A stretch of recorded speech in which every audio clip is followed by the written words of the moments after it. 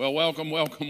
Let's pray. We're going to jump right into lesson 1 of the book of Revelation. I'm excited that you are here, and it's glad to have everybody here tuning in with us. So let's just pray and get started. Father, thank you so much for an opportunity to study, to show ourselves approved.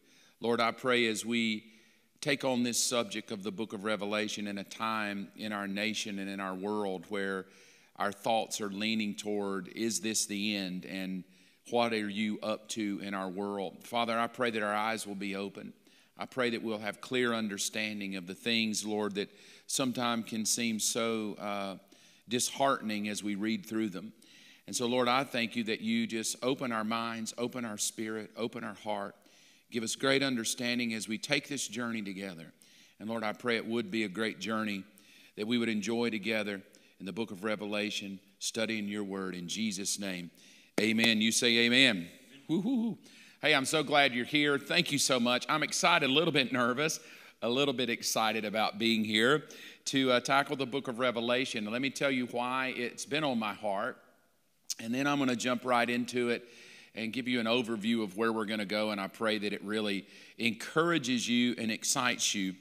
Several months ago, in the month of March, when the coronavirus kind of landed in our nation and things started really shifting, astronomically really shifting in the history of the world. I don't think our entire world has really ever just shut down globally and economically like it has over the last several months, and the effect that it had on our nation economically, the political divisiveness that's in our nation now, with the different political parties, and then the economic strain on the world and even on America. It started generating a lot of conversations that I was having with people asking me, do I believe that this is the end? And I always try to go to the Bible and bring the Bible into my life in the present moment. So even though the Bible's 2,000 years old, I like to run it into my present moment and let it bring prophetic insight to life. And so that just caused me to go on a study.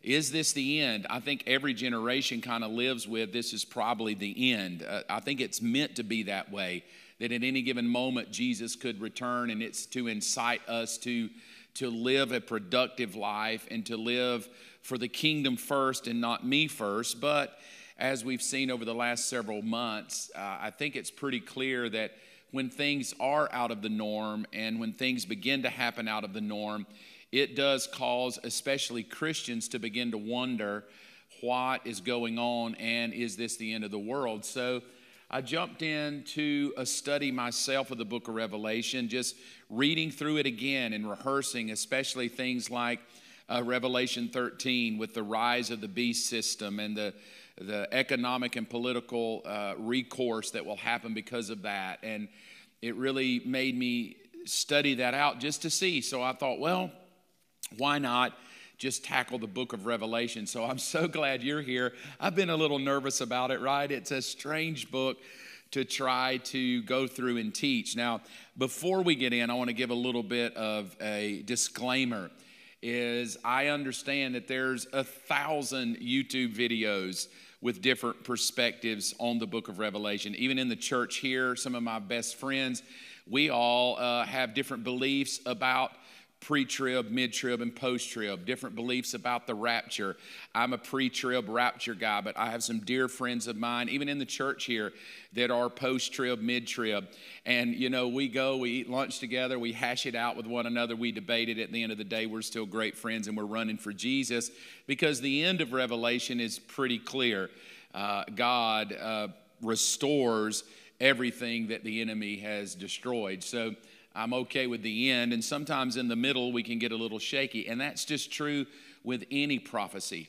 Anytime we're talking about books that have a prophetic future lean to them, we're going to get all kind of different opinions about it.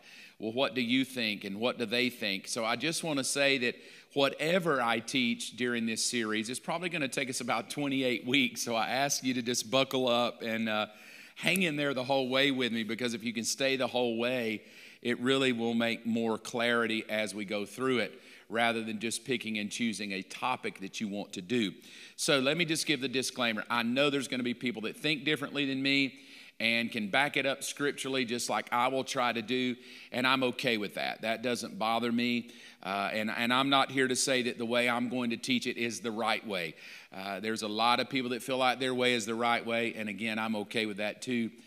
That doesn't really bother me at all. But the way I'm going to do it is chapter by chapter and lay it out of a more literal perspective.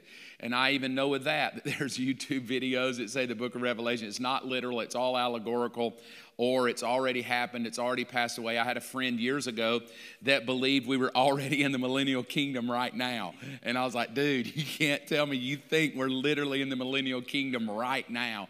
And he's like, oh, yes, we are. And so I think that's just true with any book of prophecy, that we're always going to, how shall I say it, have disagreements on what it is. So the way I'm going to tackle it, though, is chapter by chapter and from a very literal perspective.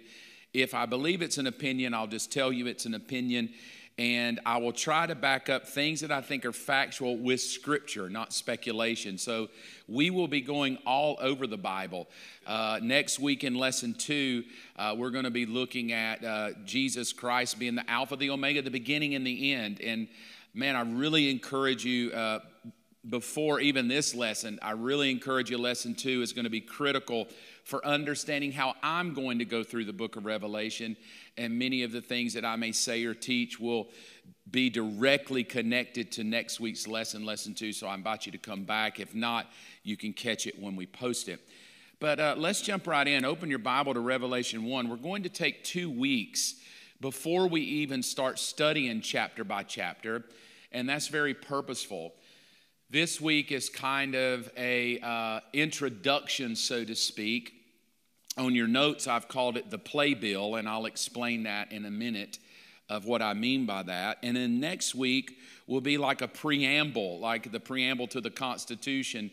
Next week will be a preamble to the book of Revelation. Very critical that you hear it and see it. So we will have 2 weeks out of about the 28 weeks that we will kind of just get ready to slide into the book so it may make a little more sense. I hope what I share tonight will just kind of expand your thinking on it, what we're going to be talking about, try to touch on some things we're going to be talking about to whet your appetite. But let's start here in Revelation chapter 1.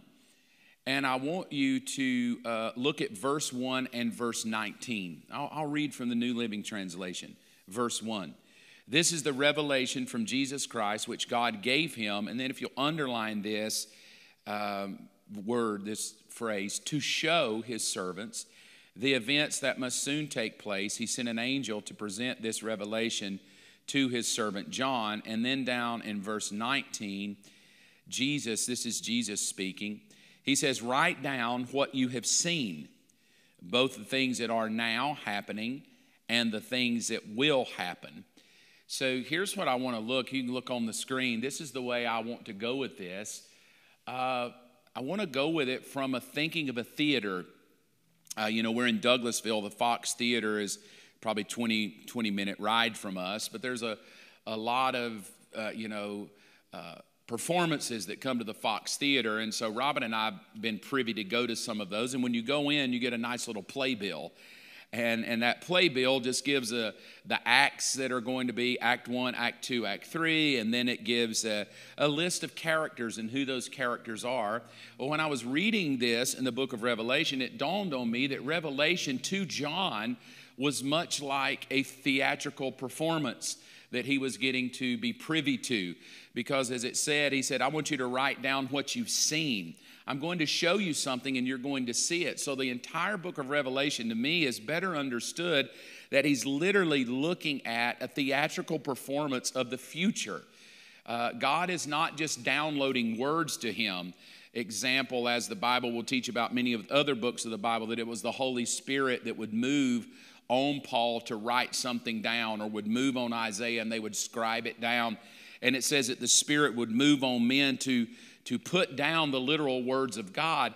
But Revelation seems to be a little different, because as Jesus and the Spirit are moving to John, it seems to be that what they're doing is not just downloading a bunch of words that John is trying to write, but he is showing John a theatrical performance of the future, of what's going on in the future. So that's going to really make you, understand why there's just a lot of these weird symbolic things, because John is really trying to write down and describe what he's seeing. So could you imagine going to the Fox Theater and, watching a performance of, say, Phantom of the Opera? And as you're watching a performance of the Phantom of the Opera, you are given the job to write down everything you see. So not everything you just hear word-wise, the script, the transcript, but everything you see. So you've got to describe the Phantom. You've got to describe all of the cast of characters that are part of that. So imagine yourself on an island of Patmos, you're banished, and then an angel shows up and through Jesus Christ begins to download to you the events of the future, but in a movie type setting.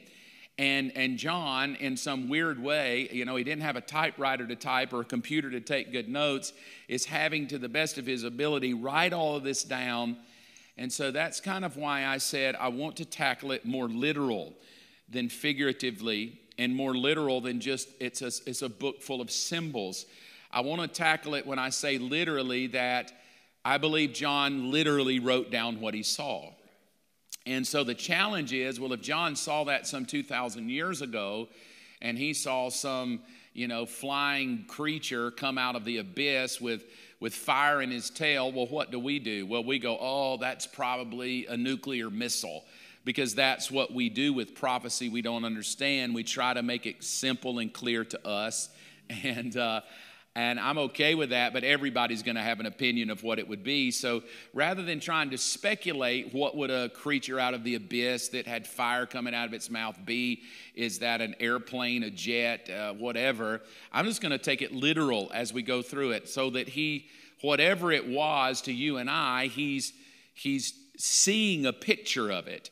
Now, he may describe it as a dragon, a red dragon with a woman on top of it, but we're going to take the literal, what he wrote, and see if we can't connect it to scriptures in the Bible and to make some practicality out of it so it makes sense. So I've put on the TVs for you, and you can follow along on the TVs with your worksheets. And those of you that are just watching online, we're uploading as well all of our PowerPoints so that you can follow along with the PowerPoints and make it a little easier. But I've titled the first lesson, Playbill. I want to go through now, and I want to give you the various acts of the book of Revelation, Act 1, Act 2, through the book of Revelation. And then I want to go to another section of the playbill, treating it as if it was a theatrical performance of our future, which it is. I want to take you to the next section of the playbill, the cast of characters. And in that cast of characters, I'm just going to give you an overview of the people we're going to meet as we go through the book of Revelation. So let's just jump right in. Here's Act 1, the revelation of Jesus Christ. And, well, in Act 1, we're going to study Jesus Christ, the Alpha and the Omega. That will be next week as we jump into it. Jesus is the beginning of the end, and that's basically Act 1. We jump into the Revelation chapter 1, and so over these 22 chapters, I'm going to break it down into different acts of kind of what we will be studying together and what we can expect to talk about. So next week, Act 1 is pretty clear.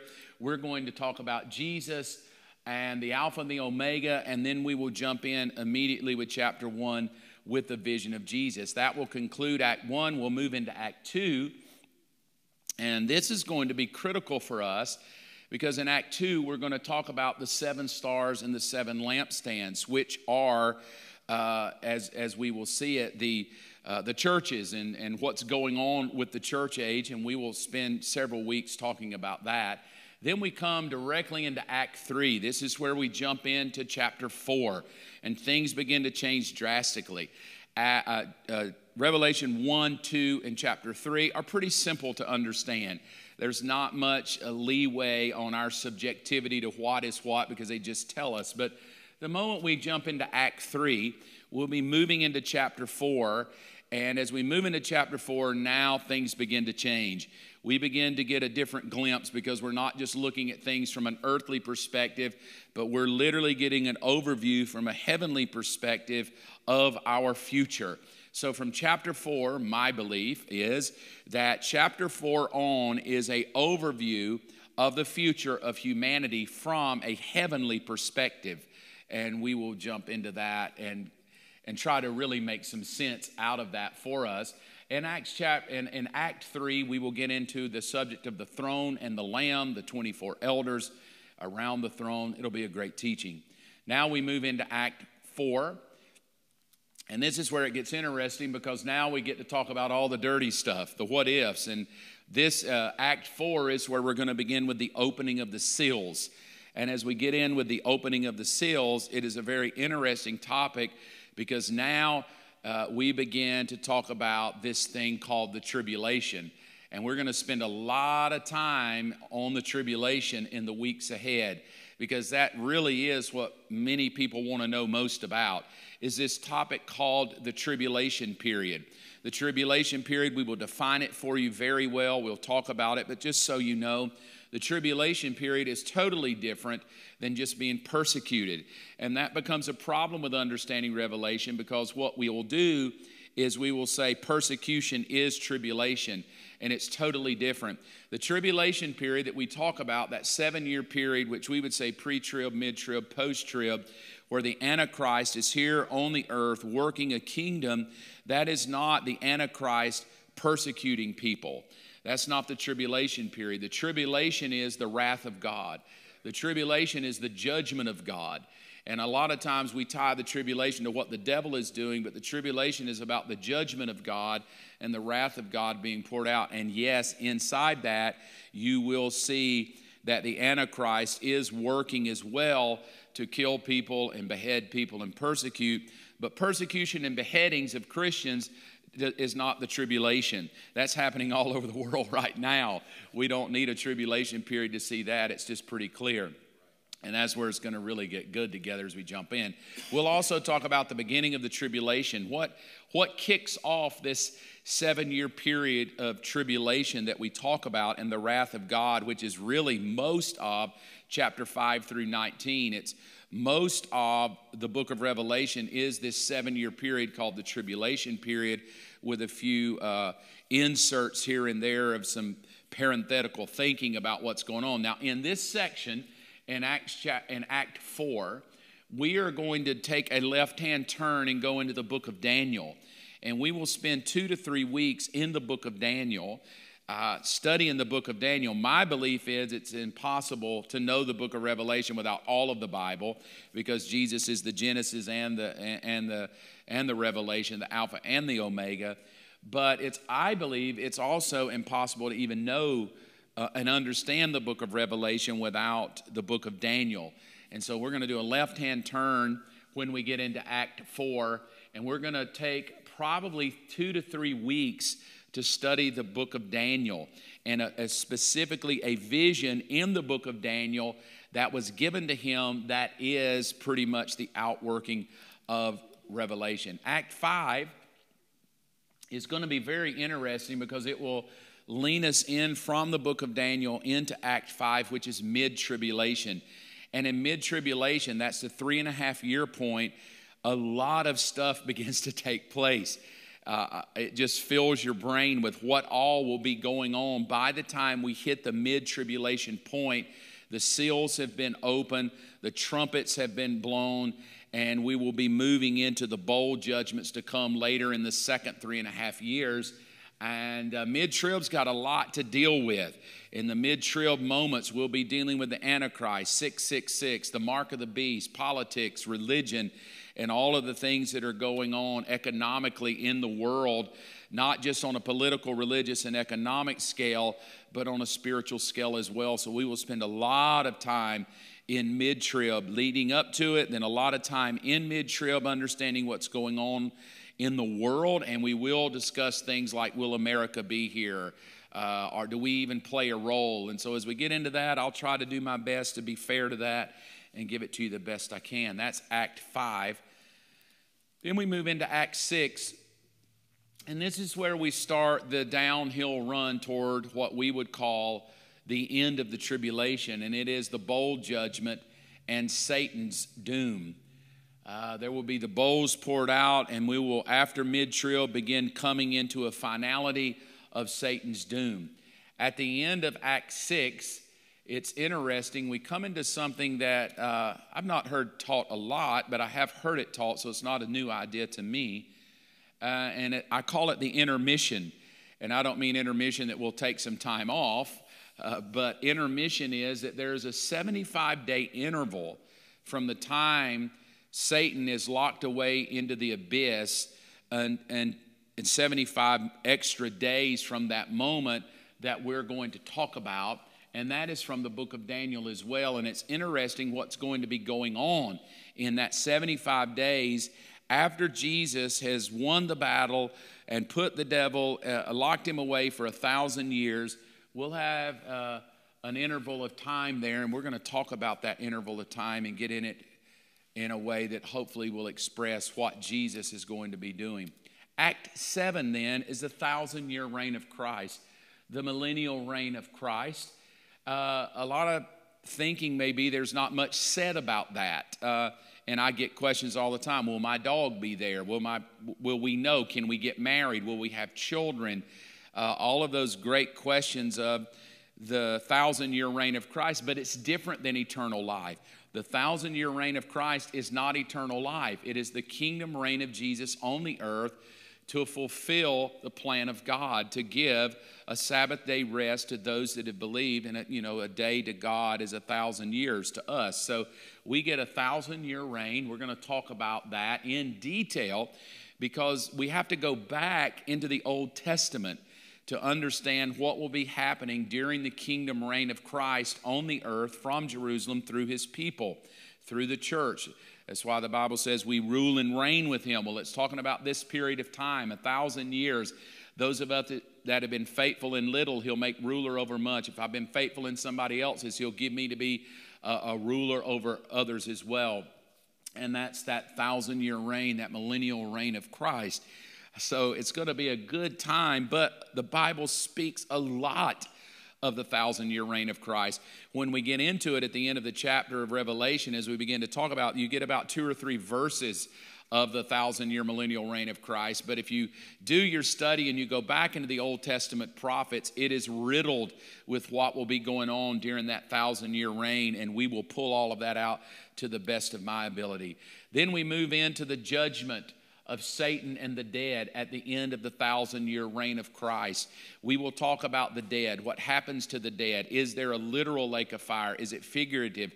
Will people in the lake of fire really be alive forever and ever and ever? And a great question that is really thought-provoking. Will we be able to see them throughout eternity?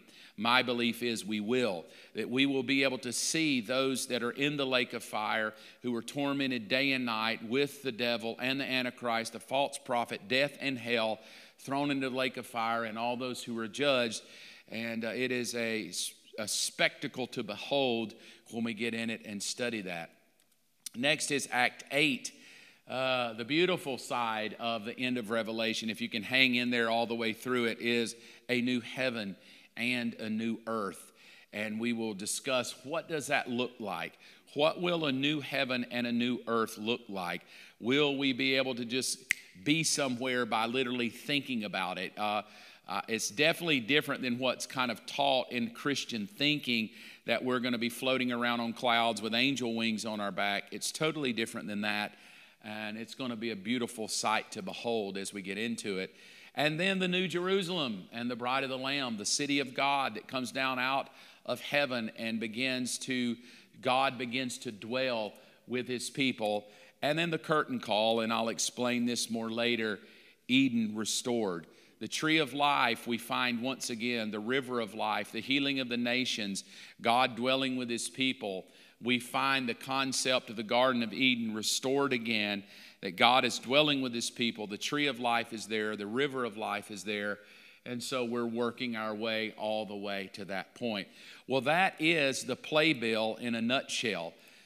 And so now what I would like to do is talk about the cast of characters. Who are we going to bump into? And let's try to at least get an overview of their role that they're going to play. It may make a little more sense. Well, the first character is pretty clear. It's Jesus Christ, the living one. Jesus says that of himself as he comes in Revelation chapter 1 and verse 1, that he is the living one. And we're going to study him in depth next week. So next week we will start trying to understand Jesus Christ from a different perspective, because we are going to talk about Jesus Christ as he relates to time.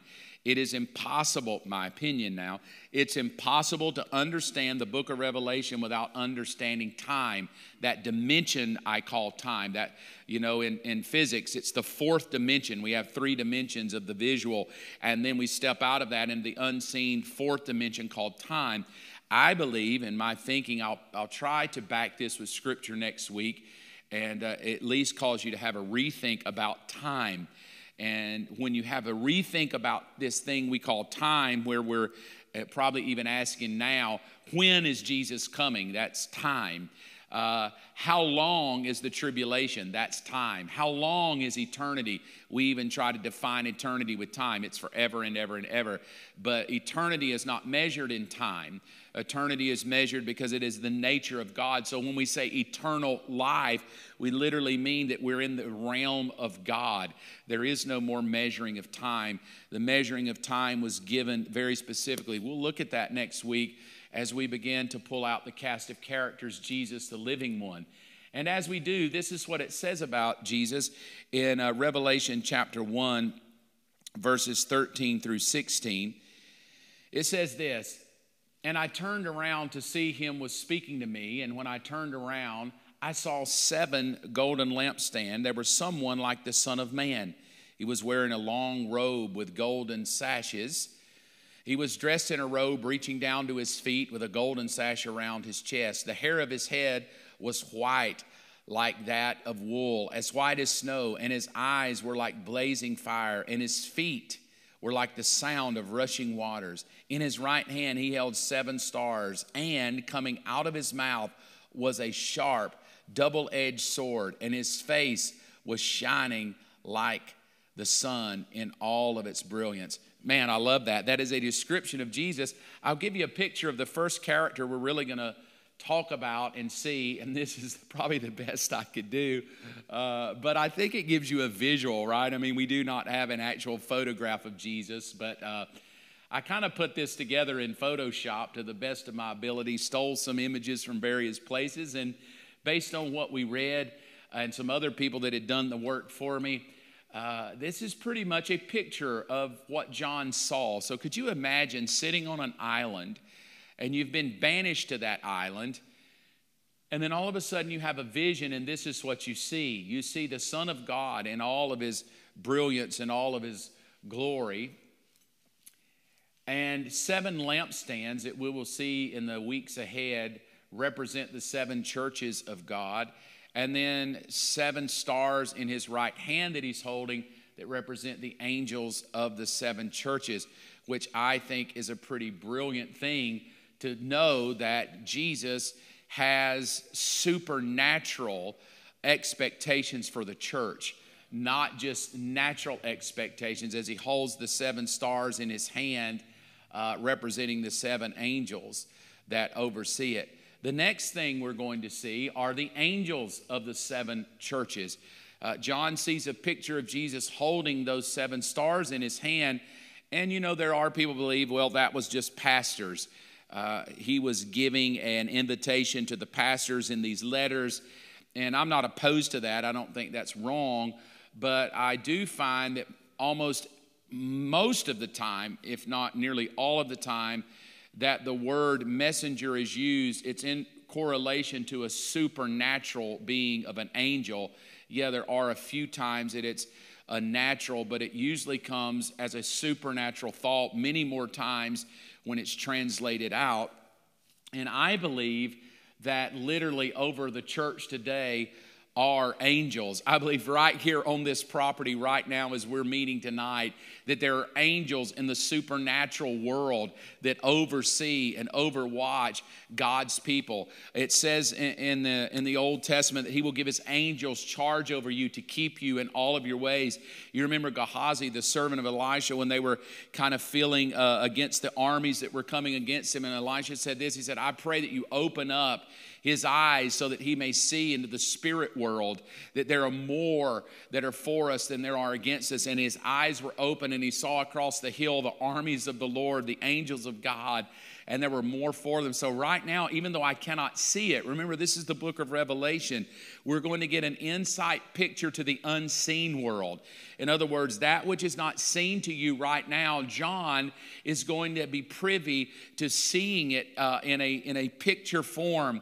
And he says, and I saw Jesus holding the 7 stars in his hand, and those 7 stars are 7 angels. I believe even right now, there are angels of God that have been stationed around this property, around this church. There are angels of God that have been stationed around your life because there is the supernatural, unseen world all around us right now. And so in the middle of Douglasville, Georgia, we may be looking at the chaos of our earth and the chaos of our world, and in the natural, the violence and the hatred and all the stuff that's going on, from murders and looting and rioting all around in the world and things being blown up and wars.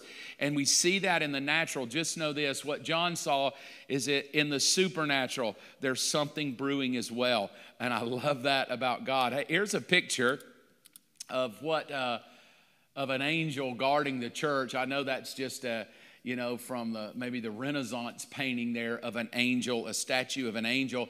But listen to what this verse says. Write to the angel of Ephesus, and thus saith the Lord, who holds the 7 stars in his right hand and who walks among the 7 golden lampstands.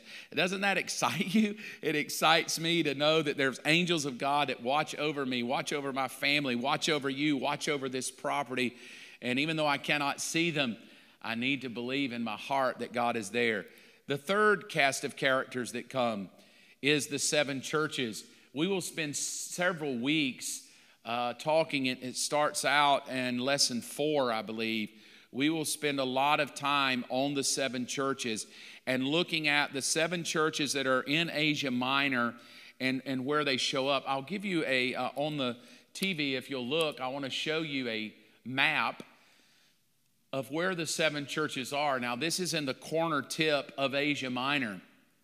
And these 7 churches that John will write to, right off of this coastline, will be the Isle of Patmos, where John will be. We'll talk more about that later. But these are the 7 churches he writes to: Pergamum, Thyatira, Sardis, Philadelphia, Laodicea, Smyrna, and Ephesus. In the Aegean Sea and the Mediterranean Sea, right off the coast of what would be modern-day Turkey. Let me give you a modern-day map and kind of show you a little more visual of where we are. If you see the green with the star up in the corner, that is where the churches were located. So in modern-day Turkey, right off the coast of Turkey, you will see the 7 churches John is writing to. However, the majority of the book of Revelation will be focused in the Middle East.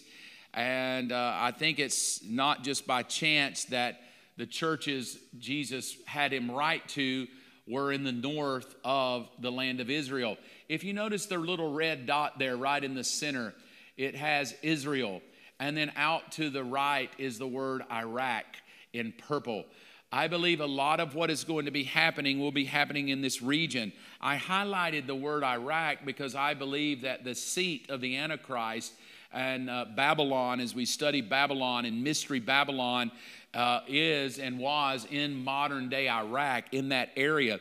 Many people and scholars believe that the Garden of Eden was in that area of Iraq, and that is the land where God planted a garden and originally planted Lucifer to rule and reign from. And this is why the Middle East will become such a critical component in this end time, because in the left corner there it says Israel. Do you not think it funny? Israel's probably about the size of our Rhode Island here in the United States. Do you not think it interesting that the entire world is ticked off about that little bitty red spot? And that just makes me think there must be something supernatural. Why would most of the Middle East be ticked at this little bitty red dot called Israel? Well, the whole book of Revelation from chapter 5 on is going to focus on this nation of Israel, the Jewish nation. A lot of times we get in the book of Revelation and think it's about us, the church. But I believe from Revelation chapters 4 and on, we are primarily dealing with the Antichrist, the rule of God in judgment, and the kingdom of Satan on the earth, specifically directed toward God's people, the Jewish nation in Israel, as God is going to fulfill his promises to Abraham, his promises to King David to once again sit and rule, and he will rule from the land of Israel in Jerusalem. But you can see this area is primarily, as we begin to move through the book of Revelation, I find it interesting myself as I study it, but I want to note that as we begin to complete the book of Revelation and the judgments that come, it will push the majority of the world into the Middle East, because 1/3 of the world, the oceans, the rivers, the lands, and the people have been annihilated through the previous judgments, and most of the end of the world is going to happen in this little land of Syria, Iraq, Jordan, and Israel, and Lebanon. And you already see all of that in the news now as we see the tensions mounting and the divisiveness happening in that area where they're fighting over that little strip of land in the nation of Israel. The next character we see after the 7 churches, we will get a glimpse of the 24 elders. And just so you kind of understand, and I'll try to pull this out a little more clear, but just as a cast of characters, they represent the governing rulership of God. That God has always been a governing God. He's governed through his wisdom, and he's governed through his commands, and he governs through his spirit. And so even in the heavenly realm, we see 24 elders seated upon thrones, because God has always been about kingdom government. And even though we may kind of skew the government of God, and, we ourselves get a little, I love being in charge and I'm in control down here. Here's what I want you to think about the government of God with these elders. It says this in Revelation 4:4, the 24 elders surrounded him, and 24 thrones surrounded him, and 24 elders sat on them, and they were clothed with white and had golden crowns on their heads. I put this picture up there because it gives me a sense of what true leadership is and what it means to truly govern.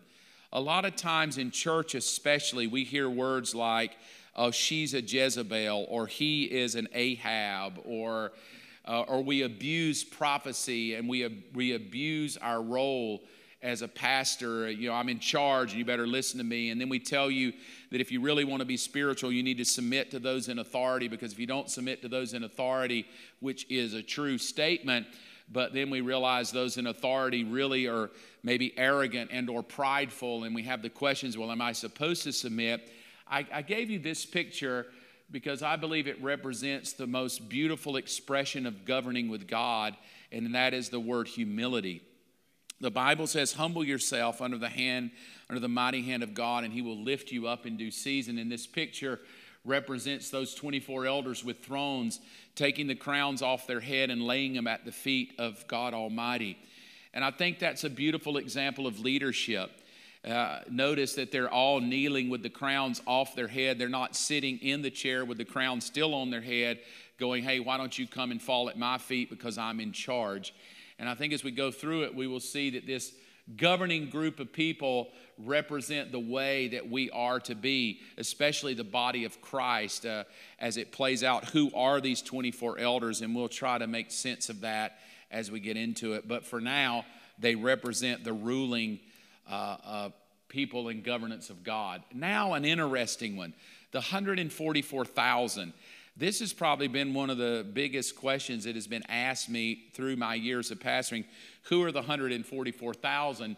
And there's a whole group of people right now that believe that that has to do with maybe Jehovah's Witness.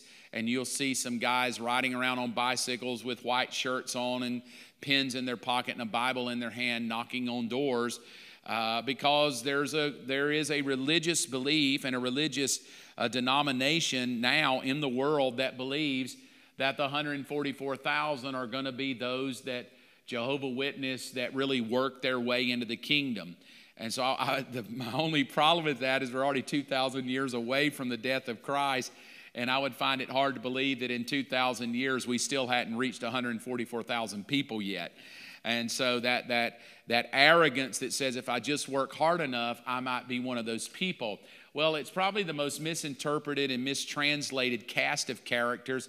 I want to give you a scripture here and a picture that I think will help sum it up.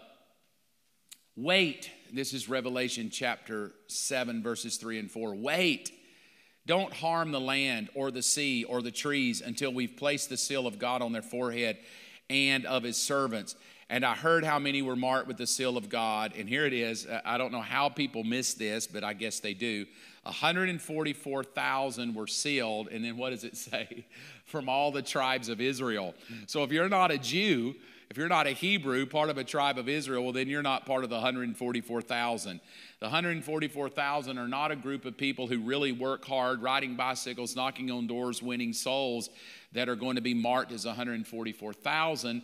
The 144,000 are a group of people, very specific number, by the way, that God seals out of the 12 tribes of Israel. We'll look at that in depth. The next character that we see popping up is the prostitute. The prostitute is going to represent a global false religion. Right now, we do have false religions all over the globe. And, Christians say, well, ours is the one true religion. But if you talk to a Buddhist or a Muslim or a Sikh or a Hindu, everybody that's religious feels like their religion is right. It's the right religion. And we all argue on it. That's why it's our religion. We were raised to believe it's right, and it is right. And so even us as Christians need to know that there's other people who feel like they're just as right as you are right. So when you say Jesus is the only way, there is no other way, there's many people that believe there are other ways, and they believe it just as emphatically as you believe what you believe, that he is the only way. Well, we're going to pick up this global false religious system, because what the Bible will teach us is there is only one way, that is Jesus Christ, to be saved. And all of the religions that come out of this, even the Antichrist himself will want to be worshiped. Satan is going after being God. Now, we believe that Satan's coming after you, that he wants you. He's not even remotely intimidated by you. You do not intimidate the devil. The thing that the devil is going after is he wants to be God. And the only thing that will stop the devil from being God is us, the people of God. We'll talk about that when we get into the church, because we represent what has already happened because of his pride. Because of the devil's pride and being kicked out of heaven, the church is the end result of that. That Jesus Christ died and redeemed us, and now we're called the people of God, and the people of God are a threat to the devil. But there will be a time in the future where a global false religion will rule. One religion, not many false religions. It will go back to the thinking of the Tower of Babel in Genesis 11. There will just be one religion, and I believe the way it's going to play out is that the Antichrist himself will perform such miracles and signs and wonders with the false prophet that all false religions will turn toward one thing, and that is the devil is God.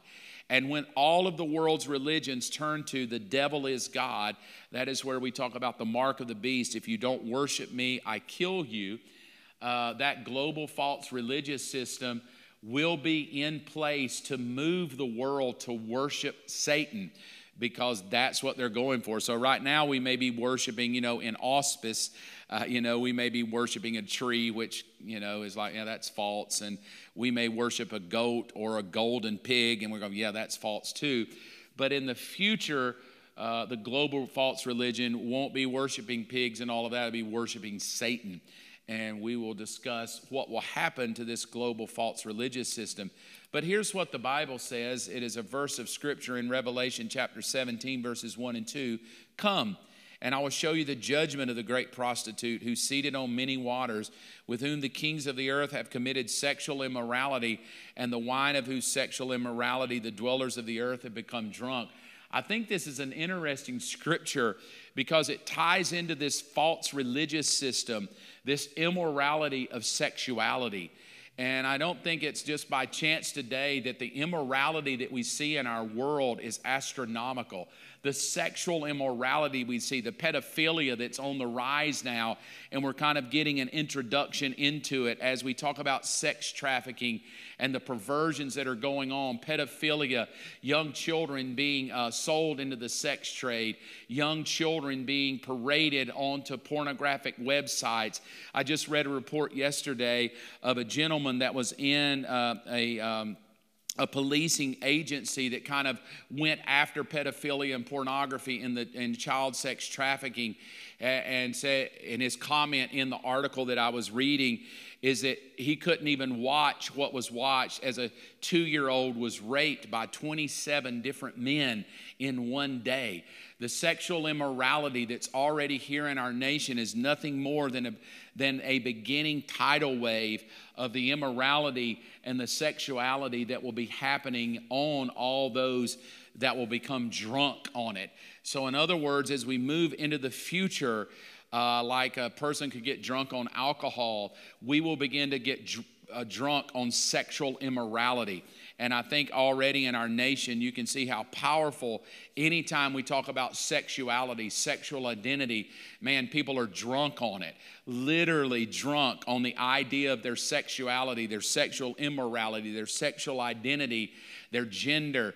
All of it is leaning up toward this final thing. So although it feels rather like, mind altering now to even think that kind of way and how perverted that is, it is a system of the Antichrist spirit that is here that's moving toward this moment of time. Here's a picture of her that I think gives you a little clarity.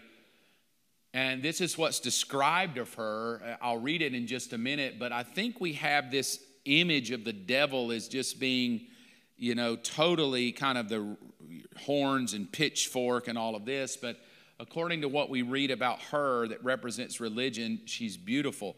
Listen to Revelation 17, 3-5. And he carried me away in the spirit into a wilderness, and I saw a woman sitting on a scarlet beast that was full of blasphemous names and had 7 heads and 10 horns. The woman was arrayed in purple and scarlet and adorned with gold and jewels and pearls, holding in her hand a golden cup full of abomination and the impurities of her sexual immorality. And on her forehead was written a name of mystery, Babylon the Great, the mother of prostitutes and of earth's abominations. And I saw the woman drunk with the blood of the saints and the blood of the martyrs of Jesus. So know that this global false religious system will be coming against those that represent as a martyr of Jesus Christ and who hold the name of Jesus, the blood of the saints. We will talk about that. Many people believe that the blood of the saints are all Christians now. I believe it's talking about a different group of people, and I'll discuss that in the future of who those saints are. The next one that we pick up after the prostitute is probably the most famous, because this is where the term 666 begins to arise.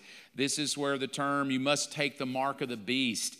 And if you don't take the mark of the beast, you cannot buy and sell. And so the 7th cast of character is the beast. It is a global political system governed by the Antichrist. We'll talk about who he is in a moment. But there will be not only a global false religion that will be working, there will be a global political system. And that political system will control the economy. And that economy will be controlled by the Antichrist, politically, religiously, and economically. Lucifer will be in control of those 3 things on planet Earth for a while. He will control the politics, he will control the religion, and he will control the economics of what is going on. And this system rises up. It is seen as a beast. It is a conglomeration of nations that will be working in cahoots with the Antichrist, who is the, working, Satan is working through this person on the earth. And again, people say, do I believe we're at the end of time? And do I believe we're at the end? Well, here's what I would say. Based on a global political system that can control the economy and determine what you buy and sell, maybe a year ago we would have said, probably not possible. But since March of 2020, we have seen that globally, politically, and economically, we can shut down the world on a global scale. We can shut down economies just with a snap of a finger over a virus. We're not talking about Satan. We're talking about a virus. So one virus has already shown us that what we will read about in Revelation 13 is a possibility. The government controlling economics, what you can buy or sell, when you can get out of your house, where you can go. Right now, we don't have to worry about a mark of the beast to buy and sell. We're not to that level yet. Right now, we're at a face mask. If you want to buy and you want to sell and you want to go out and you want to be part of the world, you have to put on a mask. If you don't put on a mask, you can't go, you can't get in the store, you can't come into a restaurant. And though that's done as a measure of safety in our nation right now, it is going to be done as an act of worship in the future. And I believe what we see now with people walking around with face masks on, staying safe, obeying the government politically, economically, it's affected our grocery stores, our businesses.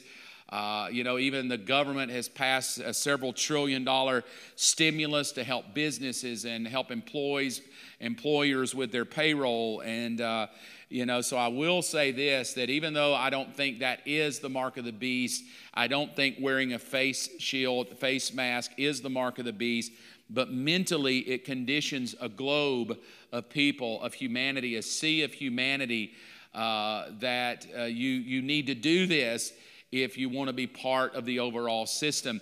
I don't know if you know this or not. There's many people I know that don't even wear masks today. There's those that do and those that don't. But I've even heard those that don't say, I feel so bad when I go out because I don't really feel like I need a mask, but if I do go out, I always get looked at and almost shamed that I'm not wearing a mask. And I get funny looks. Well, can you imagine in the future when we're required to take a mark of the beast? You won't be shamed into taking the mark. You will be beheaded if you don't take the mark. So right now, it's just a working mentally. Well, if I don't put on a mask, I'll feel shame.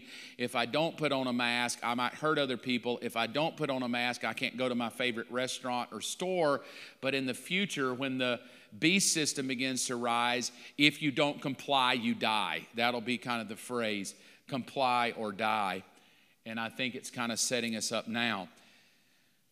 So let's look at this scripture. It's Revelation chapter 13, verses 1 through 3. And I saw the beast rising out of the sea with 10 horns and 7 heads and with 10 diadems on its horns and blasphemous names on its head. And the beast that I saw was like a leopard. Its feet were like a bear. Its mouth was like a lion's mouth. And to the dragon gave its power and throne and great authority. And one of its heads seemed to have a mortal wound, but its mortal wound was healed. And the whole earth, I like that, the whole earth marveled as they followed the beast. So this won't be the rise of Antichrist, won't be this ugly, devilish looking fella that basically takes over with an iron fist. He will rise to power very charismatic. People will want to follow him. They will marvel after him. He will be someone that captures their attention, and he will come out of obscurity and rise to the top, and people will just bow in honor and worship this person that has come out of obscurity. It won't be forced at first. It will be done willingly. I have people ask me all the time, when President Obama was elected, did I think he was the Antichrist? Then when President Trump got elected, is he the Antichrist? The one thing I like about that, though I believe all of it was wrong, the thing I like is that there is an understanding that the Antichrist won't rise up in war and all of that. He's going to rise up through peace. He's going to be a very charismatic leader that will rise up. We will want to follow him. And then it's as I get sucked into wanting to follow him, I will be forced to worship him. And that is the beast system, the Antichrist. During this week, we'll talk about it. Here's a little picture I found on the internet. I thought it was a good job, whoever painted it there. Gives kind of an overview. But can you imagine seeing this? John has to write this down. This is the picture that he saw. A lion, a leopard, a bear, and so he's having to write all this down. Well, I don't think there's anything in our modern life right now that would even remotely look like that. I've never seen an animal in the zoo that does that. But as we study the book of Daniel, we will see that this is not just some several-headed beast of an animal, but it is actually defined by Daniel as being kings that rule over different nations, and we will pull that out. It's the beauty of letting the Bible interpret the Bible. After the beast is number 8. We're winding it down now, just a few more to go. We get into probably the greatest one of being known to people is the Antichrist, connected to the word 666. And there's many movies out about the Antichrist. You can, all through Hollywood, this whole devilish figure that is, and I gave you this definition, and I'll give it to you a little greater as we study in the future. A human being possessed by Satan that will have governing control over politics and the economy. But this is a person literally possessed by the angel Lucifer. He's possessed with him and controls. Kind of like Jesus said to Judas Iscariot, hey, get up from the table, go. And when he did, it says, and Satan filled his heart. I believe Judas Iscariot was a type of Antichrist because Satan filled his heart. Most of the times what you see in the Bible is not Satan possessing a human being, but demons that possess human beings. Jesus actually bumped into those. And so that brings us to the next cast of characters, the Antichrist. I'll give you a picture of the Antichrist first. I don't think that's him, but I did find it online, and I thought that could be maybe what he sort of looks like. But I will say this, he won't look like the devil. He won't have, beady little eyes with the horns and a red pitchfork, but he'll just be a very charismatic, handsome-looking person. I would say man or woman. I don't want to go out too far on a limb of would it be a male or female. There's different people kind of argue that, but I will say male or female, it will be very charismatic and very captivating. The world will follow at will at first until he or she proclaims himself as God, and then that's when everything takes a turn for the worse. But let's notice a scripture of him that's going to come up on the screen. Revelation chapter 13, 5 through 8. And a beast was given a mouth to utter haughty and blasphemous words and was allowed to exercise authority for 42 months. It opens its mouth to utter blasphemous things against God, blaspheming his name and his dwelling, and that is those who dwell in heaven. And it was allowed to make war on the saints and to conquer them. And authority was given over every tribe and over every people and language and nation and all who dwell on the earth and worship, and everyone whose name has not been written from the foundation of the earth for the book of the life of the Lamb who was slain. I love that because it says that he was given and allowed to make war and to conquer and was given authority. And then it says this, global authority. He was given authority over every tribe and people and language and nation, and all who dwell on the earth will worship him. And there is Satan trying to get the best worship that he can get out of humanity. We come to the next one after the Antichrist, and it is his best friend, the false prophet. The false prophet will be a human being who's possessed by demons. And the false prophet will operate in a very religious, spiritual way. The Bible says that the false prophet will perform signs and miracles and wonders, so much so that the people marvel after the Antichrist because he will use his magical powers like Jannes and Jambres against Moses. So just understand that Lucifer will have so much power granted unto him that even the false prophet that works with him will be able to perform signs and wonders. This is why we as Christians must be careful not to chase signs and wonders, because even people who do not believe in Jesus or adhere to Jesus as being Lord of all and only God, they can still perform signs and wonders, and we need to be careful. It's why Jesus was a little irritated when all they wanted to see was a sign and a wonder, and they wanted to see the miracles that he could do. So even though miracles are a godly thing, we just need to be careful that we don't just assume that a miracle means approval by God. And that's kind of can be a little iffy with people, but the false prophet will be performing those signs and wonders. Here is a testament out of the Bible, Revelation 13, 11, and 12 about him. I saw another beast, and this one's kind of strange looking, rising up out of the earth, had 2 horns like a lamb, and spoke like a dragon, and exercises all authority of the first beast in its presence, and makes the earth and its inhabitants worship the beast. I love what it said. It said he makes the earth. In other words, there will be a time in the future where you won't be given an option. Right now, you may be given an option about buying and selling and wearing face masks and pandemics, but in the future, there will be no option. You will be forced to worship, and if you don't worship, you'll be beheaded. That's what will be going on with the humans of the earth. Here's a picture that I wrote down, or I put together of, sort of a description of maybe what he saw, horns coming out of his head, and then the scripture that it says about him. And this is what I said a moment ago. I won't belabor the point. Revelation 13 through 18. The false prophet performs great signs, even making fire come down from heaven to the earth in front of the people. And by the signs, he's allowed to work in his presence of the beast. It deceives those who dwell on the earth, telling them to make an image of the beast that was wounded by the sword and yet lived. And it was allowed to give breath to the image of the beast, so that the image of the beast might even speak and might cause those who would not worship the image of the beast to be killed. And it causes all, both small and great, both rich and poor, both free and slave, to be marked on the right hand or the forehead, so that no one can buy or sell. That's economics. So that no one can buy or sell unless he has the mark. That is the name of the beast or the number of his name. It calls for wisdom. Let the one who has understanding calculate the number of the beast, for it is the number of man. And here's the biggie, and his number is, 666. Well talked about. Everybody's tried to figure out who it is. Is it Nero? Is it whoever, whatever president's in charge of the United States, we're trying to connect their name to 666 because we love that. We love trying to decipher who the person is. Well, John didn't tell us who it is, so it's just dumb to try to figure out who it is. But I will tell you this, once they're on the scene and they're threatening to behead all those who won't worship, well, by then you'll know. And so I've heard people ask me, and I'll talk about this more, can I take the mark of the beast by accident?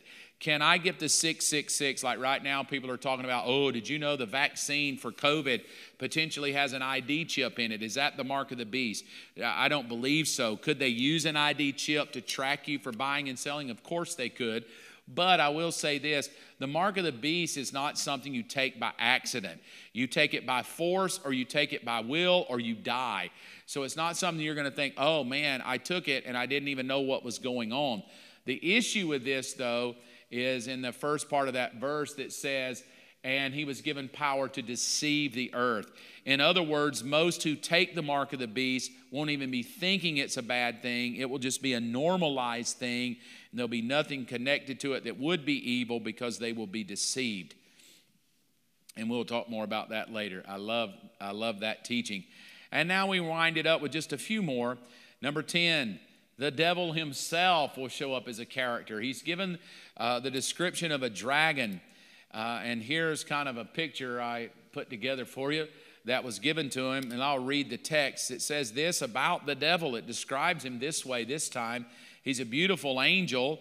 He showed up in Isaiah as a beautiful angel. Book of Ezekiel 28, chapter 28, little descriptions of him. But here, this is what John saw. I saw an angel coming from heaven holding in his hand the key to the bottomless pit, Revelation 20, verses 1 and 2. And a great chain, and he seized the dragon, an ancient serpent who's the devil and Satan, and bound him 1,000 years and threw him into the pit and shut it and sealed it over him so that he might not deceive the nations any longer until the 1,000 years were ended.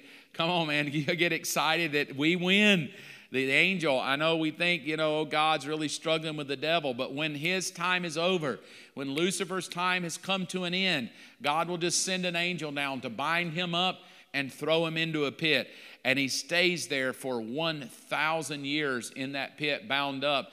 And this is during the millennial reign of Christ. But John will see him as a dragon. And we'll discuss, it's that dragon that sits over the prostitute rides upon. He kind of shows up that way as a dragon in description. And then 2 more to go. Number 11, Babylon the Great. What will be going on? Where will Lucifer reign and rule from during this tribulation period? And I gave you this definition of the Babylon the Great. It is the ruling city of Satan on the earth. And there's a lot of discussion of where will that be. There are people that believe it will be in Rome. As John said, I saw a city sitting on 7 hills, and many people believe that's Rome. There's people that, there's this beliefs everywhere. I'll just leave them for you to filter through. But Babylon the Great will be the ruling city. I'm going to sort of land on, unless things change, that it will be in the nation of Iraq where Babylon was and is, and he will rule out of that. And I'll tell you why I believe that to be so. And then finally, the 12th, and it's a beautiful thing. It is the city of God. Number 12, the bride of Christ, the holy Jerusalem, and the home of the redeemed. There's a lot of discussion on who is the bride of Christ. Is the bride of Christ the church? And as we get into it, we will see that the bride of Christ is described as a city, and that city is the dwelling place of the redeemed. And then in Revelation, I love it, we'll conclude with a reading of a scripture here. In Revelation chapter 21, verses 1 through 4. And then I saw a new heaven and a new earth, for the old heaven and the old earth had disappeared, and the sea was gone. And I saw the holy city, the new Jerusalem, coming down from God out of heaven like a bride beautifully dressed for her husband. And I heard a loud shout from the throne saying, "Look, God's throne is now coming among his people. He will live with them, and they will be his people, and God himself will be with them. He will wipe away every tear from their eyes, and there will be no more death, or no more crying, or no more pain. All things will be gone. These things will be gone forever." And then based on the description that is going to be given of this new heaven and new earth and this city called the bride of Christ, the new Jerusalem, the dwelling of the saints, it will sit over the literal city of Jerusalem. So the heavenly city will come down and rest above the Jerusalem now in Israel. And I gave you the dimensions of the city: 1,400 miles wide by 1,400 miles long by 1,400 miles in a cube. So can you imagine a cube-shaped 1,400 miles? That would probably go, I'm going to assume, from Georgia to Arizona, and from the tip of Florida up toward Canada. 1,400 miles by 1,400 miles by 1,400 miles. That is astounding, the size that this city will be. So big it is that it says they won't even need sun or moon anymore, that the city will literally give the light. And I believe, part of that is why Jesus called us the light of the world. We're dwelling in this city, and we will be giving off light to the world. There'll be no more need of sun or moon there. Just great things are going to happen in this new heaven and new earth. There's going to be no more sea. We're going to talk about why won't there be an ocean anymore. And we'll get into it. But this is the end of the show. The end of the show is John saw the heavenly city coming down. The redeemed had won. God had won. The Lamb had conquered, and redemption had come, and fellowship with God and his people had been restored. Let's look at, if you don't mind, go back to your Bible where we started in Revelation chapter 1. I gave you this, and I said, now let's let the journey begin. I'm asking you, to the best of your ability, to come every Wednesday night and be part of this study with me. If you can't make it, assuredly download the messages that will be posted. They'll be posted on our website as well as our YouTube page. But there's a passage of Scripture that I want us to really look at this week and end right here. It's Revelation 1:3. Because a lot of times we stay away from the book of Revelation because it makes us nervous. I don't understand it. I've even heard people say, it's just so hard of a book. I don't even understand it. I don't even read it. I'm kind of scared of it.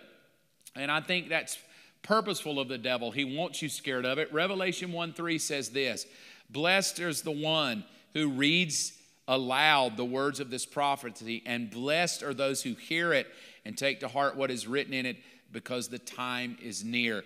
Don't you love that? The Bible says you're blessed if you will just read it. So I'm not asking you to understand every symbol, to understand the end of the world and how it's all going to play out. We'll have a great time on this journey together.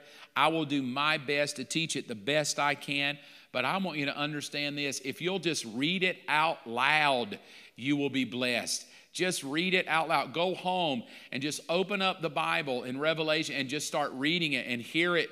Read it out loud. Read it to your kids. Read it in the morning out loud over a cup of coffee. Why? Because it says you will be blessed. And I can tell you it's absolutely true. I've proven it true.